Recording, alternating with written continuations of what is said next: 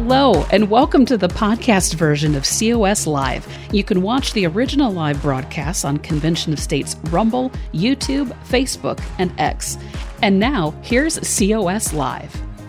Got a lot of notes, but I promise I will try to be as quick as I possibly can. I'll skip over many of the things unless you have questions on those. And so my name is Ross Maher. I'm a resident of North Providence, District 55, and I am the constituent of Representative Corvese that asked him to sponsor this resolution. I'm here to advocate in favor of H.R. 7182 and to provide analysis on this subject. But before I go further, I do have to acknowledge that there are some issues with the verbiage, and after consulting with Rep. Corvese, I believe the term is a sub-A, that we would need to follow that process to adopt the proper language. Excuse me. So that proper language would speak to three general topic areas, and those are to impose fiscal restraints on the federal government, to limit the power and jurisdiction of the federal government, and to limit the terms of office for federal officials as well as members of Congress. And it appears that you all have workstations. I hope that they're internet enabled, and I would recommend, if you can, to go to the Convention of States website because it'll validate much of what it is that I'm saying here. So under the proper language, 7182 is in fact a resolution for Rhode Island to join a call to hold a convention of states in accordance with Article 5 of the U.S. Constitution. Currently, there are 19 states that have passed resolutions calling for this convention, and they discuss the exact same three topics only. This legislative season, there are 15 other states besides Rhode Island. New Mexico just filed last week today. Both Iowa and Ohio held their respective committee hearings on the same subject. And of the 16 that are active this year, I just want to make a special mention of 5 of them. The reason why is because they have double-digit co-sponsors. So those being Illinois, which has 26 co-sponsors, Ohio has 21, Washington State has 23. And in the case of North Carolina, they've already passed this resolution through one of their houses. So these are the most likely in this legislative season that I think will make some type of, or my analysis rather, is that those would be the most likely to make some type of progress towards a full passage. So with that, anyone who wants to have a meaningful discussion about amending the Constitution in any way, shape, or form can only go to one place, and that's Article 5. You're not going to find that language in any other article or in any other amendment. I won't belabor the point of how we get there. I think we're all familiar with 2/3 of Congress or 2/3 of the states. When either calls for a convention, then the convention is called to the specific subjects that they've asked for, as they're shown in the model legislation. Beyond that, I would ask you to just consider for a moment the current 27 amendments that we have all follow the same exact process, and ultimately, in the end, had to meet the same ratification standards as every other piece of the Constitution has, that being the a 3/4 vote, 38 states in this case, a 3/4 vote in order to ratify. So again, I'm just kind of skipping through a lot of my notes for the sake of time. If you were to go to the website, you would notice that there's a tab along the top. It says simulations. The reason why I want to highlight this is that Convention of States Action as an organization has twice hosted a simulation, once in 2016, once in 2023. In the instance of 2016, there were 137 legislators that participated. In the case of the 2023 simulation, it was 99. Would anyone like to guess which state did not participate in the 2023 simulation? It would be Rhode Island. You would be correct. And it was actually Representative Matthew Fabish and Mr. William Perry who had attended back in 2016. As well, on that tab for the simulations, you'll be able to get the executive summaries. You'll be able to get all of the proposed amendments that came out of that simulation for you to digest. There are some rather interesting ones. I would say nothing crazy, but things that definitely place a lot of power, if you will, back where it belongs with the states versus with the federal government. I'm going to skip over the examples that I had. I do want to make a point that there is another website of interest here called the Article 5 Library.org. So it's Article Roman numeral 5 library.org, they have 450 instances, 450 examples of states passing resolutions calling for a convention to speak about a very wide variety of topics. And I won't belabor the point as to what those might be. I'll just ask that you look at them yourself, but there's 450 examples. So this is not a process, if you will, that legislatures in the Congress and just government as a whole is not familiar with. It's been exercised quite a bit. So enough on the simulations.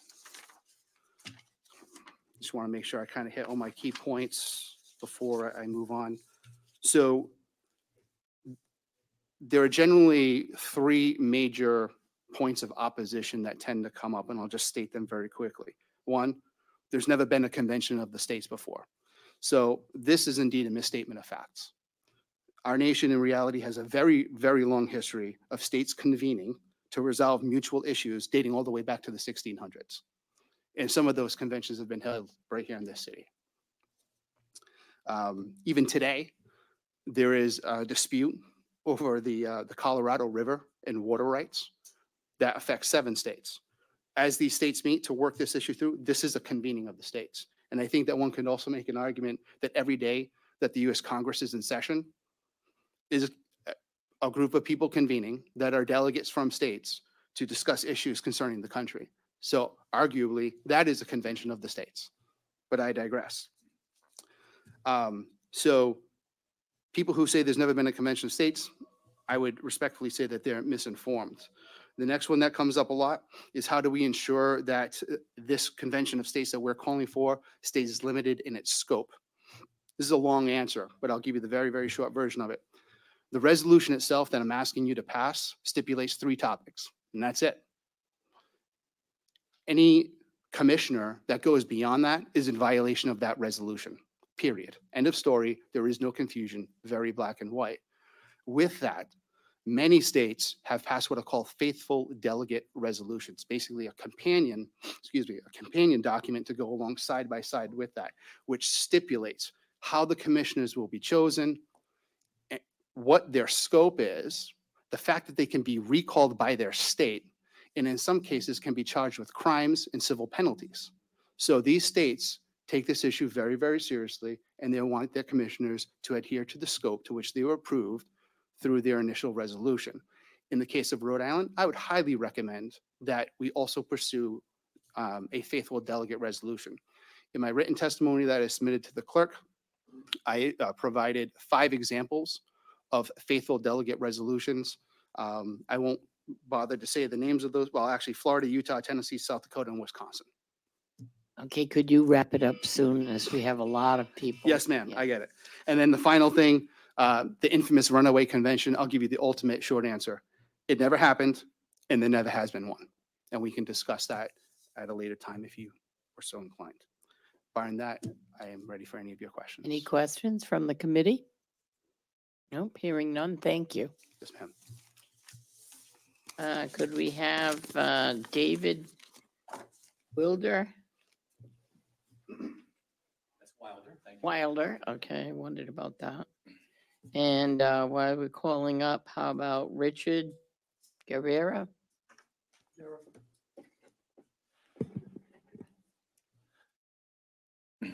You may begin. Hello and thank you. My name is Dave Wilder from Somerset, Massachusetts. As a volunteer regional captain of the Convention of States Action, I'm here to testify in favor of H 7182. We mentioned today that this resolution is being reviewed not only here, but by committees in Iowa and Ohio. It is currently under consideration in 16 states. 19 have already passed it. Last month, I testified in Massachusetts for H 3541 in front of the Veterans and Federal Affairs Committee. This has cut across all political labels and is a purely American response to some serious problems at hand. I have some personal observations to share concerning some misunderstandings about the Article 5 process. If you work for a special interest group, it would certainly be easier to lobby a mere 535 in Congress rather than the thousands of legislatures in the state houses of 50 states. So a state convention where the people's voice would prevail over special interests is not their best interests. not in their best interest. These special interests mislabel the Article 5 convention as a, quote, constitutional convention, unquote, and they preach the fear of a, quote, runaway. This conjures images of an all-powerful state convention somehow rewriting the Constitution without your commissioners following their given scope of authority and ignoring the fact that 38 states have to ratify any proposed amendments. This story is more in keeping with the Grimm's fairy tale rather than our established legal process. But you shouldn't really listen to me. I would point you to the conclusions of the Massachusetts Citizens Commission. By ballot referendum in 2018, the citizens of Massachusetts voted to authorize this committee. The most senior elected officials in Massachusetts appointed committee members to look into how to correct election financing. Their conclusion in their 2019 report parallels the concerns in the resolution before you. After a year of testimony and research, they concluded Washington too easily ignores the people it is supposed to represent. The only way to fix deep-rooted imbalances is through a convention of states. Their report calls for Massachusetts to work with other states to call a convention of states. So you can listen to the Citizens Commission report. Carmine Gentile, the Democrat House representative in Massachusetts from 13th Middlesex, was part of that process. He's a lawyer and a legislator. He was privy to all the arguments for and against an Article 5 convention. So I encourage you to ask him, listen to him. Better still, listen to your constituents. They trust you to make the decisions for them more than Washington. A large majority are for term limits, fiscal sanity, and conforming to the constitutional balance of powers. A recent poll found 83% of Rhode Islanders wanted congressional term limits. That's probably more popular than Dell's lemonade and clam cakes. But Washington doesn't care. After all, a convention of states is not a revolution. Like this committee, it is simply a commitment to talk about some obvious problems. With that, I thank you and urge your energetic support of H 7182, and I'll take any questions. Thank you. Any questions from the committee? Okay, thank you. You may. Yes, Richard Guerra. I come from Harrisville, Burrillville, Rhode Island. I'm a retired individual. The two speakers before me have the logistics of what's going on, but I believe in it and have for a long time. I've raised two sons in Rhode Island. I have grandsons and a granddaughter. We moved from Massachusetts to Rhode Island because I believe, as I did when I signed the papers to join the service in this country, in the Constitution, in the pursuit of happiness. We have 50 states. If you don't like what's going on in one, there's 49 others you can pick from. I believe that you go and birds of a feather flock together. You go where you like and what you like. You don't go and try and change it. I'm here in front of this committee to speak, to ask you to bring it. As a chain of command, you are who I go to. What happened on January 6th, I don't condone. I don't know how it happened or why it happened, but I understand it. Just like the dust from Oklahoma and the Dust Bowl going all the way to Washington before people actually reacted to it. People suffered for it. People are suffering now because of what's happening with our federal government and its oversight. With the long terms where people sit in a seat forever. When you have your president say after he served as a vice president that he never collected a check because he never had to work. Excuse me, through the chair. If we could just stick with the merits of the bill, please. Okay, well, the merits of the bill, I agree with. To the bill. I will. And that's why I'm here. For term limitations, oversight of federal government and of federal spending. I'd like to see it controlled, and that's all. And all I'm trying to say is I can only speak from how I feel. I don't have all the statistics. I would like you people to bring it forward. And that's all. You're welcome. Thank you. Any questions? Thank you. Do you have any questions? No. Greg Guerra. And let's see, can we have Barbara Lodner up? Members of the committee, my name is Greg Garrett. I'm going to testify on 3 different bills. 7182 I'll start with. Then I'll go to 7329, which I don't know if anybody's talked about, and then 7246. So that's the three I'm going to do, and I'll do them in that order. I strongly oppose 7182. And the reason I oppose it is that if you read the bill, it has one section where they talk massively about federal overreach. And that language is taken strictly from fascism. This is language basically to say we will not protect civil rights, and we will not protect the environment, and we will not protect the right of people to oppose unlawful criminal activity by large corporations. And that is where it comes from. I mean, if you look at the history of this Article 5 convention, it is strictly from the right wing telling us that we shall overthrow the right of the federal government to make sure that we have clean air for everybody, that we have environmental justice, that in communities that are being oppressed, that they will not be able to protect their clean air and clean water, that we will not be able to protect civil rights. And when you look at the history of the movement that created this bill, and you realize it comes out of the South and the racists and the anti-environmental activism that we've had, then I would ask you all to oppose it, because the odds of what this constitutional convention are being asked to do are basically to destroy the public health. I will stop at that one if you've got any questions. Respectfully, regarding the Convention of States bill, which I sponsored, I respectfully disagree with what you said, because the intention certainly is not to do the things that you said. I realize that you feel there's some historical perspective to it. However, the language is very delineates exactly what can be done, what cannot be done. So I just want to reiterate what was already stated in the testimony that was given. But thank you very much. The language in the bill is extreme.